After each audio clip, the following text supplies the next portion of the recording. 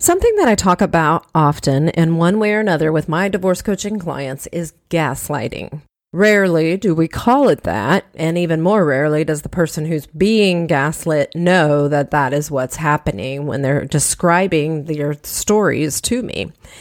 It is insidious. It is painful, and it is crazy making. And today on the Starting Over Stronger show, we're going to open up this Pandora's box and shine a big bright light on it so you can understand it once and for all. What it is, why it happens, how to respond, and what it looks like to recover from this toxic relationship dynamic.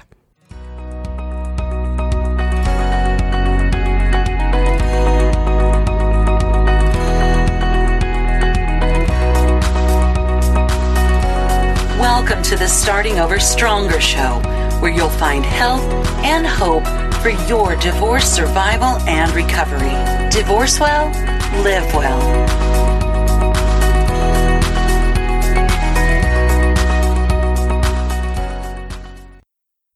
So, what is gaslighting? Well, I'm not really sure that there's a dictionary definition of it, and if there is, it probably would only have you asking more questions because there's just no easy way to summarize what gaslighting is. By its very nature and intention, it is confusing, it's senseless, and it's just really hard to define. The simplest way to explain it is that it is a psychological weapon when someone intentionally does something to confuse or alter another person's perception of reality for their own gain or perverse enjoyment. It's a form of mental, emotional, and psychological abuse, and it is intentionally inflicted on someone to make them question their sanity, to make others question their sanity, and ultimately to keep them trapped as a victim in the relationship by disabling their ability to trust in their own judgment. In 1938, Patrick Hamilton wrote a screenplay called Gaslight. Think about that for just a second. 1938. That's going on 100 years ago. 2 feature films originated from this screenplay, and in this story, the husband turns up the lights in the upper part of the house where he had murdered a woman in order to find the jewels she had been wearing, and his turning up of the lights upstairs dimmed the lights downstairs where his wife was. When she shares her concern with her husband about the lights dimming, he gaslights her by telling her that she's imagining things, that the lights have not changed. Always, when the wife notices things that she considers odd, she shares them, and he mentally manipulates her by denying the truth and telling her that she's going crazy, to the point of eventually threatening to put her in an asylum. And that, my friends, is gaslighting. And that's actually where the term came from because of that movie. And there's just so much to unpack here, but I'm just going to start with some expressions that abusers might be using often, because I think that's a way that you can really easily pick up on whether or not you're experiencing this and to know exactly what it might look like. So these are some of their favorite coin phrases. You're overreacting. You need help. I didn't do that. You're making a big deal out of nothing. You must be confused again. I haven't seen it. I never said that. Calm down. You are so oversensitive. You're overreacting. That's not even what happened. What are you even talking about?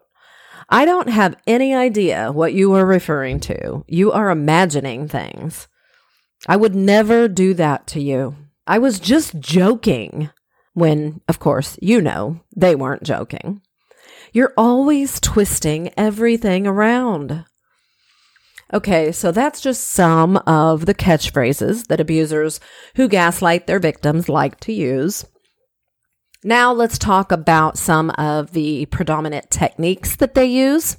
One is, it could be called blocking, or it could be called diverting. It's just simply where the abuser changes the conversation from the matter at hand to questioning the victim's thoughts about the matter at hand. It's an attempt to control the conversation so entirely that you may not even realize they just hijacked the conversation. And you've totally left problem-solving mode and entered entirely into gaslighting mode. You had maybe ended up in this heated debate about something going on in your family that you're just simply trying to communicate with them about, to come to an understanding, to share a concern, to understand where they're coming from, or to solve an issue. And suddenly they're saying something like, you always do this. You don't respect me. You overreact, or you make something about you that isn't about you at all. Well, of course, your immediate gut reaction is almost a startle response internally because the shift is so unnerving, and you immediately go into defense mode because your character is being attacked, and it caught you totally off guard because you were just in the middle of this conversation. And it's kind of like startling when somebody jumps out from behind a tree and you're walking in the woods. It comes out of nowhere, so of course it feels like an attack. And in fact, in this case, it actually is an attack. However, your chances of getting the abuser to return to the subject matter at hand are small to non-existent. He gaslighted you with blocking and diverting because he has no interest in dealing with the reality of whatever the issue at hand was. So going back to it most likely will solve nothing. You'll just end up back here in the weeds again because he's not interested in reality. Another technique that gaslighters use is trivializing. This involves them making you believe that your thoughts and your needs are just not important. You share a legitimate concern or feeling, and he or she says something like, "You're going to let something like that come between us?" Or, "I cannot believe you are making this big of a deal out of that. Do you remember last month when you did fill in the blank and I just let it go?" Some of the other techniques that may be used against you are lying. I mean, lying is pretty simple. A lie is a lie. You know when you're being lied to. Controlling, manipulative, and narcissistic abusers lie with great ease because they do it so damn often about everything. Sometimes even about things that are so trivial and minor that it just absolutely makes no sense whatsoever for them to even feel the need to lie about it, but they do it anyway. Another technique is countering, questioning the accuracy of your memories. Basically telling you something didn't happen when you know, in fact, it did. Isolating. They challenge your credibility by causing you to question what other friends and family members think about you, or covertly or overtly preventing you from spending time with your family and friends. And it sometimes happens very suddenly and very overtly, like I said, or it could be very subtle, very slow progression over a long period of time. So it's very covert and sometimes doesn't even get noticed for a very long time. Another technique is denial. Your abuser will deny the truth and make you question your own memory, your own mind, your own ability to perceive what's happening in your world and your family. Another technique is withholding, where they pretend not to understand what you're saying to them, even though you know they do. It's obvious. And they just don't want to deal with it, so they just act like they have no idea what you're talking about. Projecting is a very common technique. Gaslighters often project the things that are wrong with them or the things that they are actively doing wrong onto the person that they are manipulating. I often tell my clients, if you are being accused of cheating, I can almost promise you, you are being cheated on. And this is because they know a great deal about you. So whether it's infidelity or maybe it's addiction or something else entirely, they will accuse you of doing the very things that they are doing. they do this because it's like the perfect distraction technique, because it makes you get off their case and start worrying about yourself instead and wondering how they came up with that and trying to defend yourself. And they get away with whatever it is that they're up to because you're now so distracted with thinking you've got to prove your innocence. But the truth is, you can know exactly what they're up to by what they accuse you of. Now, I wouldn't recommend engaging with them on this level or even telling them that you know about what this is, because even though they literally tell on themselves, once you understand projecting, if you use this word with them or try to get them to understand it, they're just going to turn it around on you. I promise. Ask me how I know this one. Another technique, strangely enough, is niceness. And I know it sounds strange, but truly, niceness is one of their most evil tools of abuse. You may have heard of Stockholm Syndrome. It's where a victim who's been freed from their abuse still craves the affection and attention of their abuser. Well, before she is freed, when her abuser is nice to her, she often becomes more loyal and more likely to believe every lie she's told and put up with every manipulation and control that she's subjected to. But typically, an abuser actually starts off very nice. You might have heard the term love bombing. That's what we're talking about here.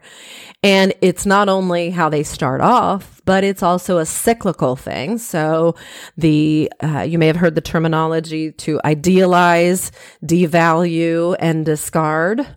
That happens on repeat throughout the entire relationship. But when you look at the entire relationship over the course of many years, you can also see where in the beginning there was idealization, and then they devalue you over the next period of time, and then they discard you when you wake up to the reality of the situation.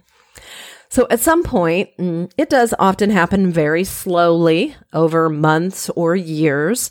They begin to withdraw their affection and treat you more and more badly, often for no reason. Of course, they'll give you a lot of reasons. They'll blame you for everything. But truly, there is no reason for the change. You haven't changed at all. They're just devaluing you in preparation for a discard. And of course, this causes confusion because this is not normal human behavior. But it sets you up to seek to get that nice guy or nice girl back, believing that that was the real them. And something has changed. But the really hard truth is that what you're seeing right now is the real them. It's the one you're seeing now. The nice guy was the act. Okay, enough about the abuser. What about you? What's going on for you when all this crazy making is going down?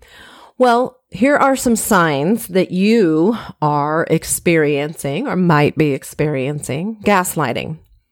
If you've got someone who's saying all the kinds of things that I just explained, and you are constantly questioning yourself, struggling to make decisions, thinking you're never good enough, feeling like everything you do is wrong, if you used to be a confident person, but now you feel like you have little to no self-esteem, you're unhappy for what you feel like is no reason, you're wondering why you're not happy, but you just can't ever get there. You feel confused easily or often. You wonder if you are too sensitive. Certainly you're being told that all the time. You make excuses for the bad behavior of this person that you love. And you feel like you deserve to be alone. Why would anybody want to put up with you? You question your own judgment in everything and over-apologize for everything to everyone all the time. I bet someone's even said to you, maybe several someones in your life have said to you, you apologize for everything all the time. You don't need to do that. And then a big one is that you are hypervigilant. And hypervigilance is a big topic. I would say if you think this might be you, go spend some time looking it up online and reading about it, because simply hypervigilance just means you don't ever relax. You feel like you have to anticipate everything so that you can be on guard. You play out all these scenarios in your mind. You probably have conversations with your abuser in your head repeatedly all day long because you're trying to rehearse what they might say and how you're going to respond. That is hypervigilance, and it is exhausting. And, that actually was one of the most prevalent things that I dealt with in my own situation that became sort of the red herring for everything going on in my home, because finally somebody in my life picked up on that and said, I think I understand what's going on now, and was able to help me really identify where I needed to go for educating myself on this topic and finding the means and the support to end it, because she helped me to realize what hypervigilance was and why I was in that trapped position of feeling like I had to rehearse my whole life and be on guard all the time. So those are some of the things that you are probably experiencing if you are being gaslighted. So here's where I really want to spend some time: coping and recovering, because I don't need to marinate in this whole thing. You live in it and you have for a long time. And at this point in this conversation, 16 minutes in, if you're being gaslighted. I've shared enough now, So what can you do? Well, the first step is just simply realizing that you are not crazy. The things that your abuser has been doing to make you feel crazy have really been happening. And the things that they have been saying to you about you being crazy are not true. The next step is creating space between you and your abuser. Now, this is going to look a lot of different ways for everyone. It could be physical space. It could be emotional space. And certainly there are many ways and stages of detachment, which is what we're talking about, that you are going to need to create between you and your abuser if you are going to get healthy. So physically, that could mean simply in the middle of a situation where they're trying to gaslight you, that you leave the room or leave the conversation. It could mean that you physically move to a different part of the house so that you can get some space to begin to explore what is happening.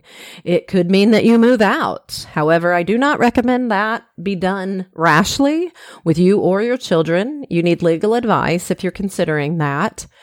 And the other way that you can create space is simply emotionally. And that looks like not engaging in these conversations. So we'll get into that a little bit more as we go. But certainly it could easily be argued that there's no effective way to cope with gaslighting, because any exposure at all is detrimental to your mental well-being. And that is true. But that being said, there are techniques that you can use to begin the process of detaching from this type of abuse. And you're going to need to employ some or all of these techniques gradually over time so that you can begin to process effective detachment from your abuser. So first of all, you have to start seeing things differently. The way you have always seen things most likely aligns with exactly the way your abuser wanted you to see things. And that has kept you stuck for how long? Isn't it about time to admit, hasn't your gut been telling you for a very long time that something is wrong? I remember the time when I can't even think how many times I must have belabored the point with a good friend of mine about how crazy making my marriage was. I had been talking to her so many times about my marriage problems, and she was so gracious and patient with me. And one day it just sort of hit me, and I said, there is something fundamentally wrong with my relationship. I cannot put my finger on it. I don't know what it is. I don't even think I'd heard the word narcissist at this point, but I just suddenly knew this is not just your average run-of-the-mill marriage problems. There is some serious something going on here. So reach out, read online, get books. I will be glad to provide you with a list of books. It's a very short list, and they are powerful books that will change your life. Just email me or reach out on the Starting Over Stronger website, and I will get you connected with those. Listen to podcasts like this one. Find others that speak to you. Search YouTube videos. There are so many people that are doing YouTube series videos on teaching people about narcissistic abuse, gaslighting, all the terms that you find online. You can also find YouTube videos about it. You have to gain new perspectives. For a very long time, you have probably believed everything that your abuser has said to you. And why wouldn't you? You're supposed to be able to believe your spouse. You would not be here listening to this today, though, if you had not begun the process of gaining a new perspective on your toxic relationship dynamics. So that being said, if you are just a regular listener and you really didn't or don't think you are being gaslighted, hey, that's great. As long as it's true. If it's true, thank you for tuning in, because you're probably here because there's somebody in your life that you care about and you see this in their life and you don't know how to help them. So what you learn here will help you in being able to help others who are facing this. So thank you. And if you aren't sure and you've made it this far into this conversation, my guess is that your spirit is being piqued. You are wondering if this might be what you have been dealing with for a long time. You've heard things that I have said thus far here in this conversation and maybe in others on this podcast that resonate deeply. And pardon my French, but probably it scares the shit out of you. And that's okay too. Hang in there. You are here to change all of that. So start with questioning everything. Don't buy the lies. Don't automatically think everything that your abuser says has to be true, that you must be wrong. It may not be wise to question them verbally to their face, and that is not what I'm suggesting anyway. I'm not suggesting, when I say question everything, I'm not suggesting that you argue with them about everything. I'm talking about a mental process that you need to go through. Because of course, obviously, it could be dangerous, especially if you think your physical safety could be at risk. And it won't solve anything anyway. It's just going to make them more defensive and more argumentative. And, that's just the wrong way to go about it. And of course, many, many people do that. I was one of them. It's just natural to try to figure things out and dissect them and confront them, and because you want to fix it. But if you accuse them of the very things that they are actually guilty of, gaslighting, projecting, what have you, they will do their own internet sleuthing and start using those words on you as weapons. And they will not take them to heart. They will not consider that they maybe need to change. They will not have a sudden epiphany that they have been wrong all along and you're right. That will never happen. And you have to remember that when you go into these conversations with this burning desire to tell them things, because the purpose of not buying the lies and questioning everything is not so that you can try to fix them. That's what got you into this situation. It's so that you can begin to see the truth more clearly. And so the next coping technique is just that. Start seeing the truth. Focus on the truth. Of course, you're going to waver back and forth a million times, and each time will feel just as real and just as confusing. Every time another lie is told and you're tempted to believe in absence of proof, or even with evidence that there is in fact a lie, you're going to want to believe it. It's a trick your mind is playing on you to protect you. But you need a good therapist. You need a lot of time journaling, praying, and talking with healthy friends. And all of these things are slowly, little by little, going to help you to see the truth more clearly and to stay focused on the truth. Are you getting the support you need as you divorce or face the possibility of divorce? Did you know that for just $55 a month, you can be a part of a 1-hour weekly support group call of people just like you? Some haven't even filed yet, but they know the marriage is not sustainable or healthy. Some were served papers they didn't want. Others are feeling empowered that they finally took the reins of their life and hired an attorney and a divorce coach to help them navigate the uncertain waters of divorce.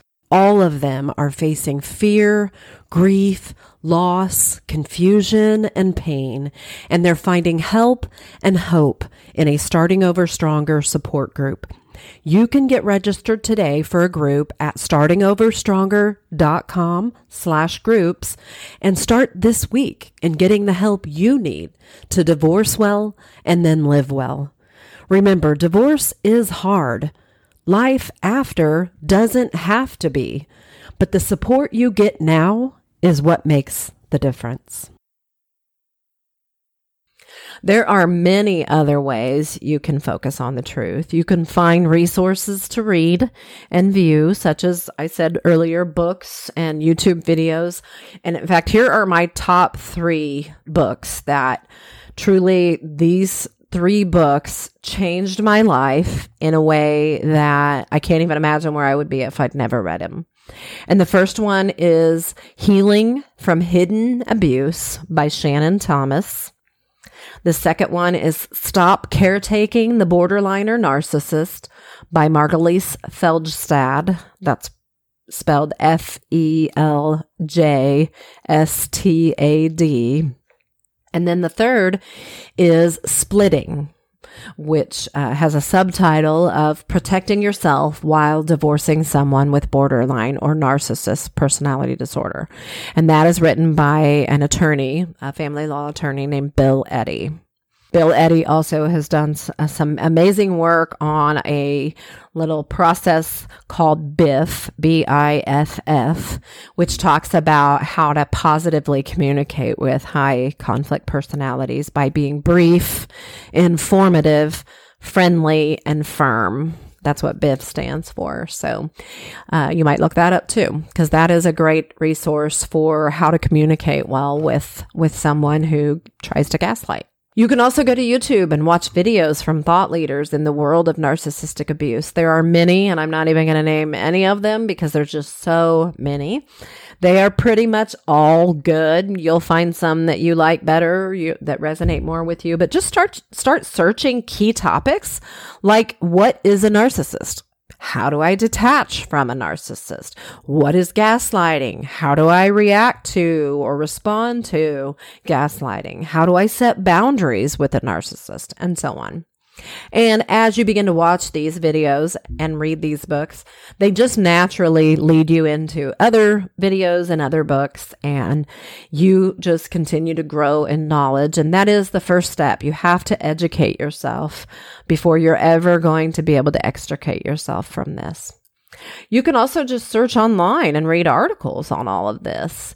Psychology Today has a whole bunch of articles and so many others. And the more truth that you consume, the less likely you will be to get sucked back into believing the lies. Another important way to cope well while you're still in the relationship or trying to navigate toward a potential ending is to stop defending your abuser.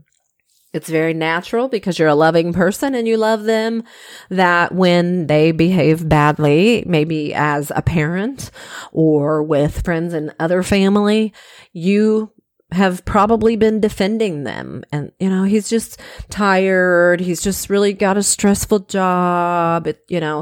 One of the things that I often share with my clients is that an important part of our healing from these toxic relationships where we have been gaslit for years and years is coming to the place that we recognize, admit, and own that not only are they not who we thought they were, but We are partly responsible for where this relationship has devolved.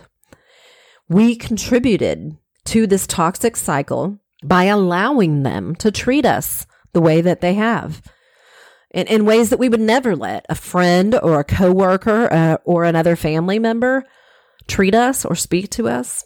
And the truth is, in essence, we teach other people how to treat us. And so in these relationships, we have taught them that they can mistreat us in all these ways by simply staying and allowing them to do it.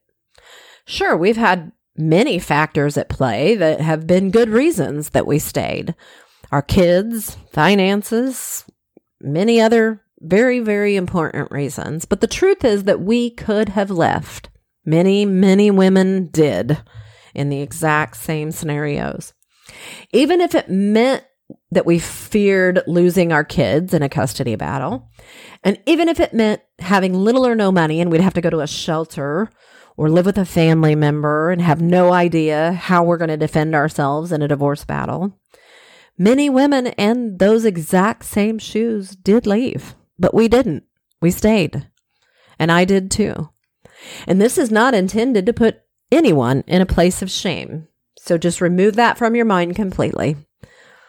We all do what we do when we do it for reasons that are important to us at that time, because that's what we're ready for with the information and abilities that we have at that time. There's no shame in that. So do not go there. But the first step of change is to acknowledge our part.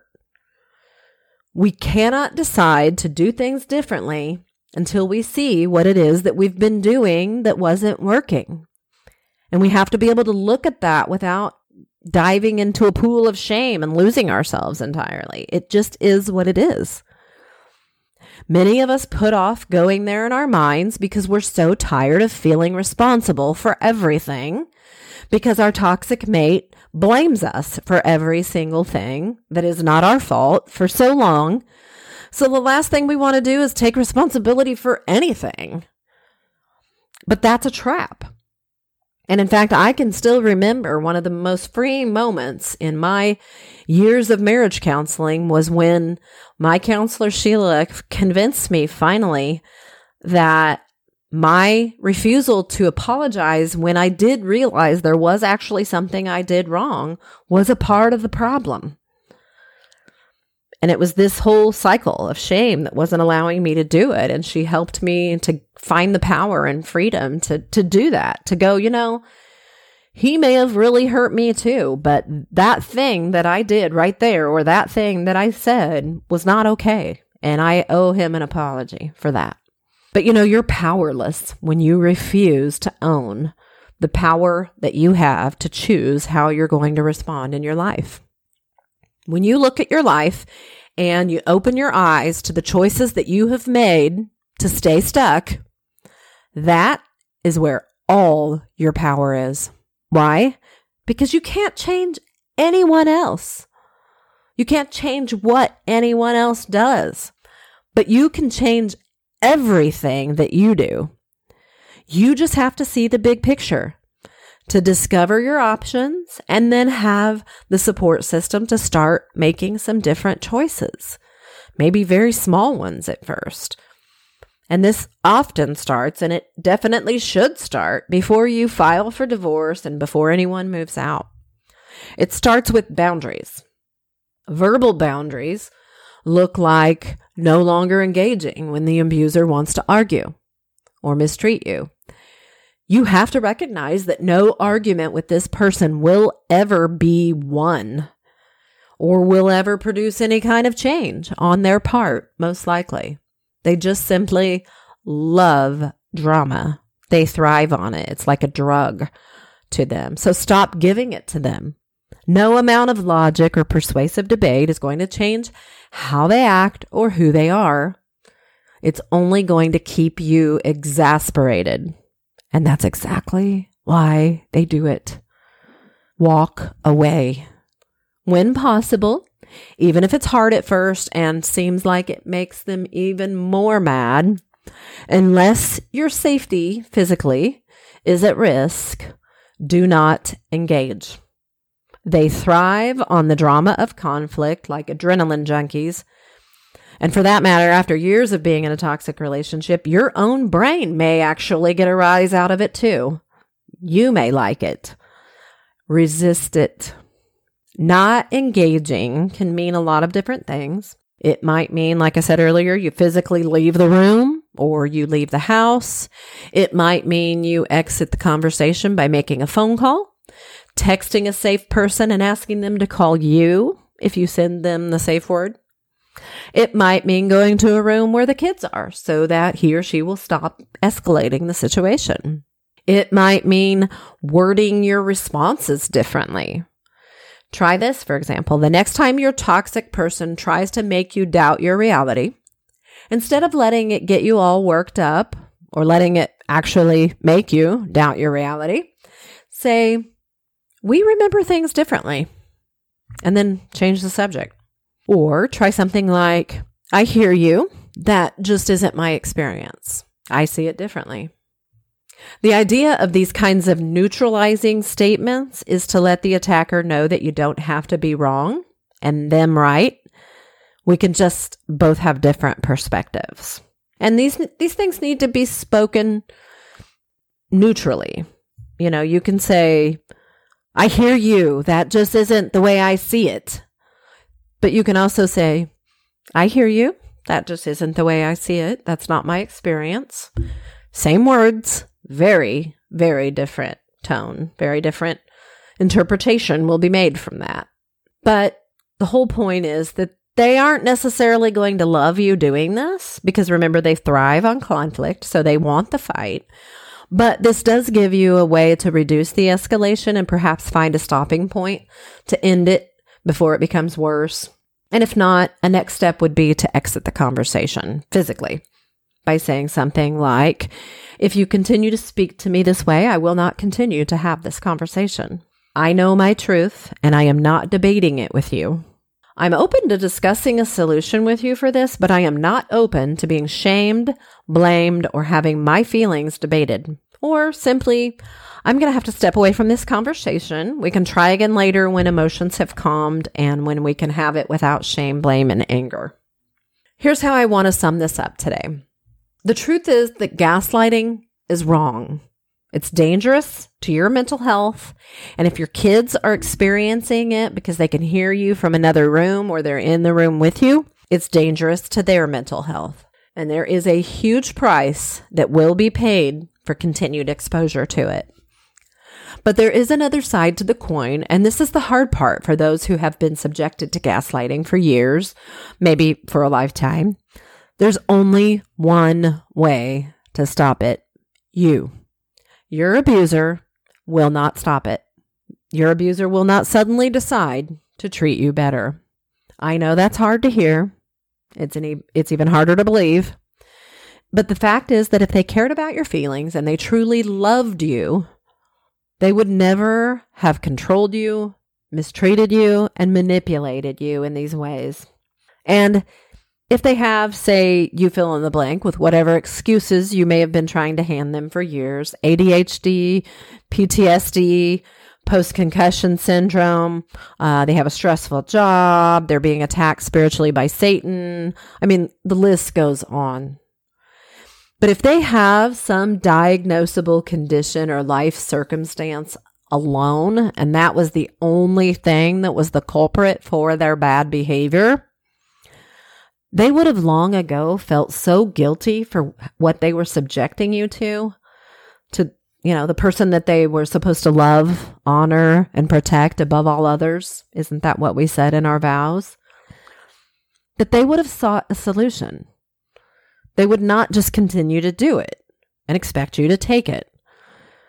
They would have taken ownership of their behavior and repaired it, or certainly they would at least be trying very hard in ways that you can see, that are measurable and specific, that you would know they are trying. And that would be a very different situation. But they aren't, are they? Because they don't think they're the problem. And the only person they care about is the one that they see in the mirror. I know. Pretty harsh. I'm sorry. It's also the straight facts. And around here, I don't put lipstick on pigs. And we also don't cast our pearls before the swine. We call a spade, and we turn that mirror around and we take a good look in it. Why? To blame you for the abuse that you've endured? No. But yes, this is abuse. But no, not to blame you. It's not your fault. Because you know what? There is no such thing as fault. There is only responsibility. They are responsible for them, and you are responsible for you. The hard truth is that you are the only one who can end this. And you're the only one who will end this. So when will you? You will have to find your assertiveness. Think back. When's the last time you remember being assertive? When you were a 20-something? A teen? A kid? At some point in your life, even if we got to go all the way back to when you cried because you wanted a bottle, you asserted what you wanted and needed in life.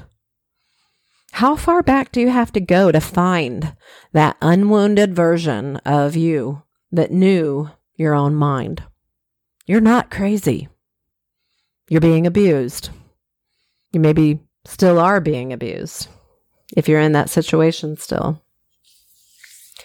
And I got to tell you, what gets me out of bed every morning and lights a fire under me to work hard every day to get messages like this out in private coaching and support groups, in this podcast, and in every other way I possibly can, is my absolute disgust with the injustice and pain of the millions of women, and some men too, who are trapped or think they are in the endless cycle of covert narcissistic abuse. And I was one of them once. I know what it is like to be the victim who's seen as the crazy one, the dramatic one.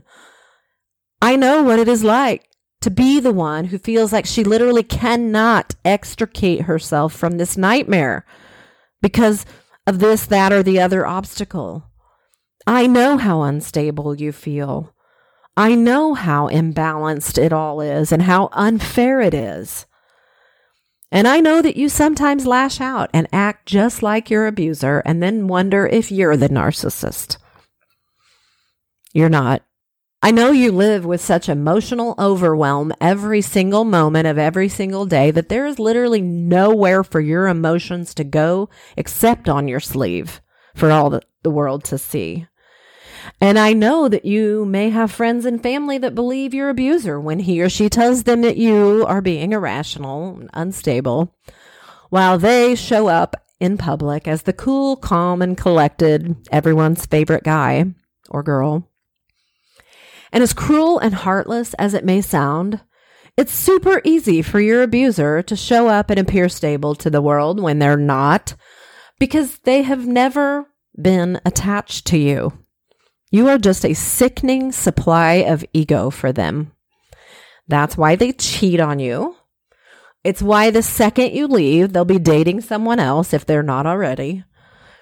It's why they can drop a divorce in your lap after 30 years together and feel absolutely nothing.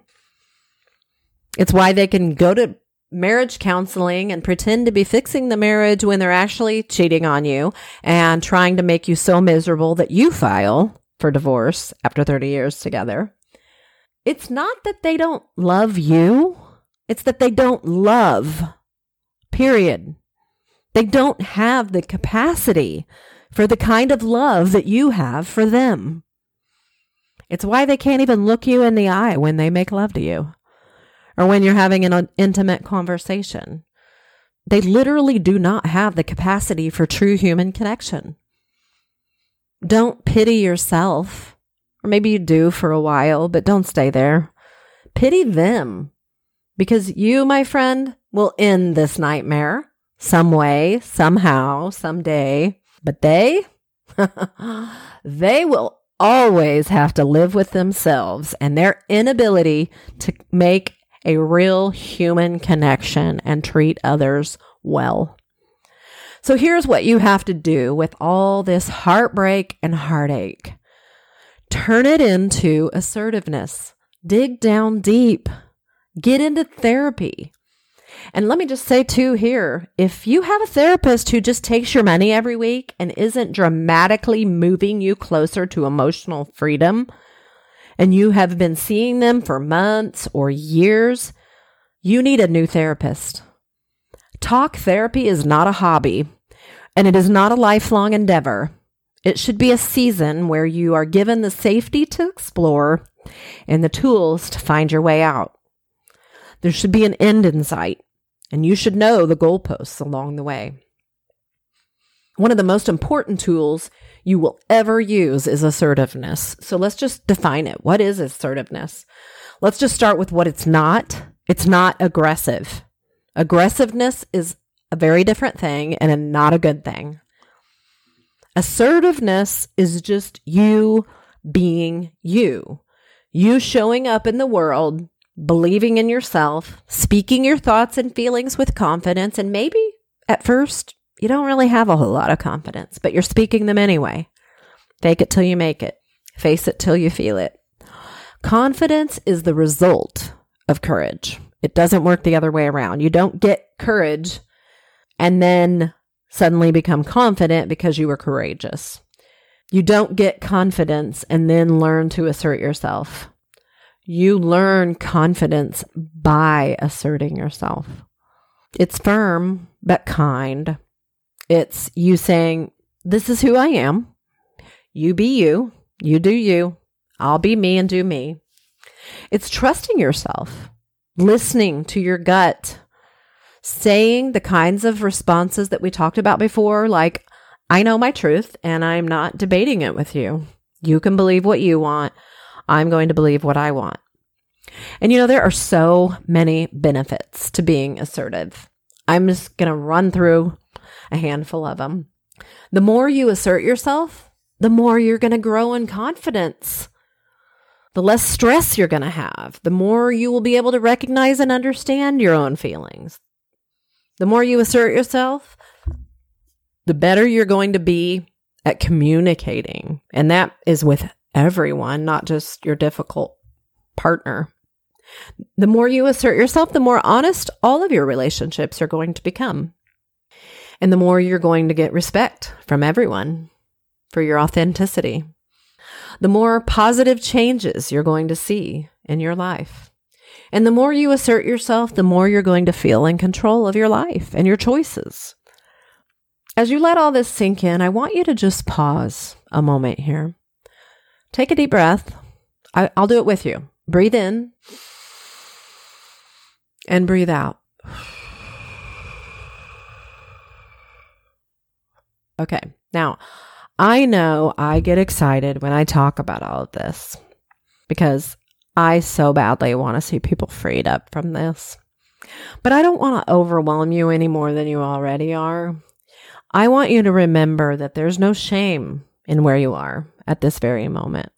We are all where we are because of a series of choices that we made for reasons that were important to us at the time that we made them. And we do better when we know better.